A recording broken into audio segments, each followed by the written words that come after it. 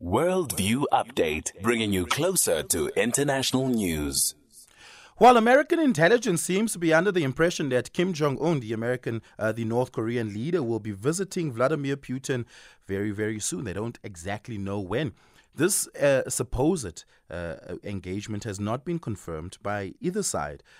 Neither has the Russians or the North Koreans confirmed that such an engagement will be taking place. But it is alleged that Kim Jong Un will be traveling by armored train to Moscow as he will discuss with Vladimir Putin the potential of a partnership in North Korea supplying arms to Russia.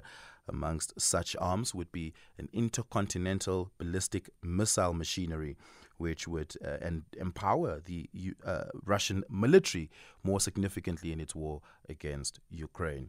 How reliable is this sort of speculative intelligence? Professor David Monyae, Director of the Center for Africa-China Studies at UJ. Really hard to know, given the fact that most of this tend not to be true. And it's really hard. But if it takes place, it's just a PR exercise, given the fact that such a visit will take place at a time when President Biden is more likely to be in India at more or less the same time for G20 meeting, a meeting which President Putin will miss. And therefore, I think in terms of focus of the media, it is going to be, if it takes place, it will be embarrassing for the United States. Yeah, if it does take place, this would be a significant partnership because these are two countries with what we had previously thought were really feared strong militaries. We now know Russia's military to not be as strong as it had purported to be. But what do we know about the arsenal and the military capital of North Korea?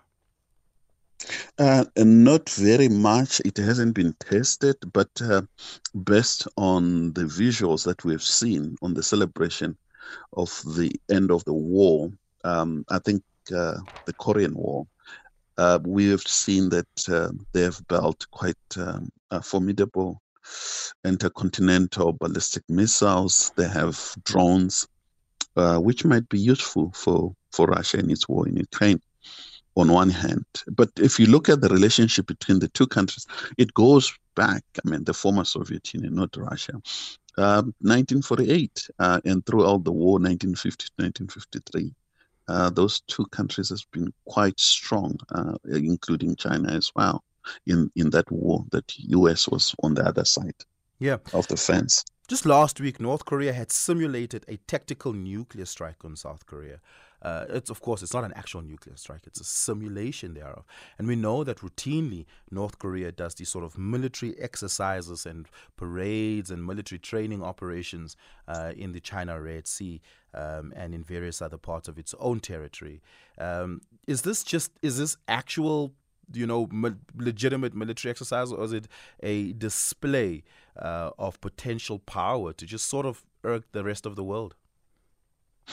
I think with endless military exercise in that part of the world, where United States, South Korea, and Japan are doing the same, it's a countermeasure that countries take whenever one party takes such measures, the other one will react. So there's this endless. I think Dr. Monyae. I think it much more domestically right in the United States as it approached elections. And as you are aware, former President Trump had eased up that tension with all his ills.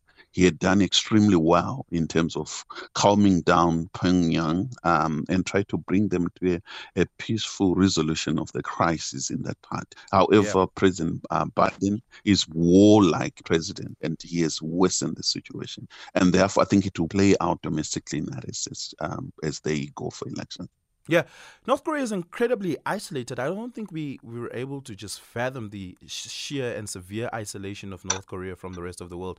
Can you just give us a conceptualization of that? Because this would be a significant piece of bilateral diplomacy between itself and Russia, if possible at all.